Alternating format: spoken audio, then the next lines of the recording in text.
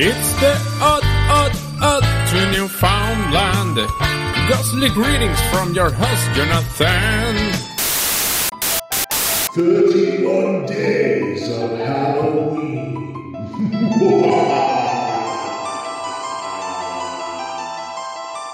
Okay, like, one of the creepiest things on the freaking planet. Okay? Let's be honest. Like, do you guys feel that ventriloquist dummies are freaking creepy looking? I don't know what it is, man. Like, some people say it's because of so many different TV shows that they're bringing these things to life. Like, it's part of, like, a Halloween special. Roseanne did it. I mean, there was an entire episode of Buffy the Vampire Slayer about it. Goosebumps had Slappy, who ended up being, like, one of their main characters back when I was a kid. I mean, I can go on and on about the amount of just shows that have ventriloquist dummies in a creepy light, like on those shows. And then this happens, okay? A man in Scotland purchased a ventriloquist dummy, okay? And the owner wanted it moved as far away as possible, so that should have been his first clue. He now believes the doll is haunted because he says its mouth opens and closes all by itself, okay? So this thing moves and, God, just the thought of it gives me the Wiggins. 4 years ago, Gregory Stewart of Fife, Scotland, purchased a ventriloquist doll from a dealer in California. Why would someone want to buy a ventriloquist doll? Well, to me, that's a mystery anyway, because they're freaking creepy. Now, we do know why the dealer in California wanted to sell the ventriloquist doll, however. It was because he wanted as far away from him in particular as possible. Like, does it really matter? All ventriloquist dolls are really, really weird, but still, it should have been like a heads up, right? Why do you want it as far away as possible is the next question. Because this particular ventriloquist doll, who Stewart has named Uncle Herb, oh God, acts like it's haunted. Uncle Herb, what a great name, okay? Like it makes me want to smoke some herb to be able to deal with it being in my room. It acts like it's haunted as its mouth opens and closes by itself from time to time. That alone is creepy enough, but he also says that the mechanism that controls the mouth is also broken, so it shouldn't be happening at all. Reports the Mirror, where this article comes from. I think that when Uncle Herb opens his mouth, it means that he is not happy about something, he said. When we first got him, we were putting him in a case on his own. Well, I mean, that'd be enough to piss me off if I was a ventriloquist doll.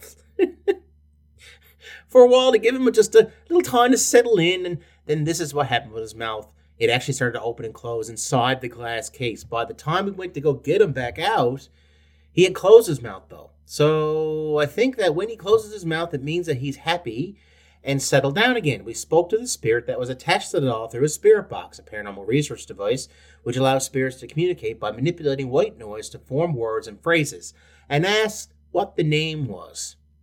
He told us it was Herbert. And we shortened it to Uncle Herb because we know there is a connection to an uncle in his story. So, it gets weirder. The spirit attached to Uncle Herb was frustrated at being forgotten, as he had never been given a name and had previously belonged to an elderly woman who kept him in a cupboard. The Daily Star reports that the haunted ventriloquist doll, in a different article, has referenced prison in conversations as well. This is why he believes he doesn't like being in the case. The U.S. seller got the doll from a family who wanted to get rid of it after an elderly lady who owned it had died. So now we have a backstory for the spirit that's apparently attached to this doll. Like, why have it in your house? Why have it there? Once the man got it back to his home, he said that he was constantly hearing footsteps through the night, said Stewart. He eventually moved it to his garage, but the noises and disturbances continued, so he decided to put it up for sale. Stewart added that the man refused to sell it to anyone in the same state as him because he wanted to be as far away from the frickin' thing as possible. I can't imagine why. Apparently, Mr. Stewart has never been seen and has never seen the 1970 horror classic Magic, okay? Because, yeah, that movie, also ventriloquist doll, creepy as hell. I mean, those things alone are enough to freak you out. Plus, there's the whole weirdness that, it's someone else's voice coming out of it, and it's I don't know.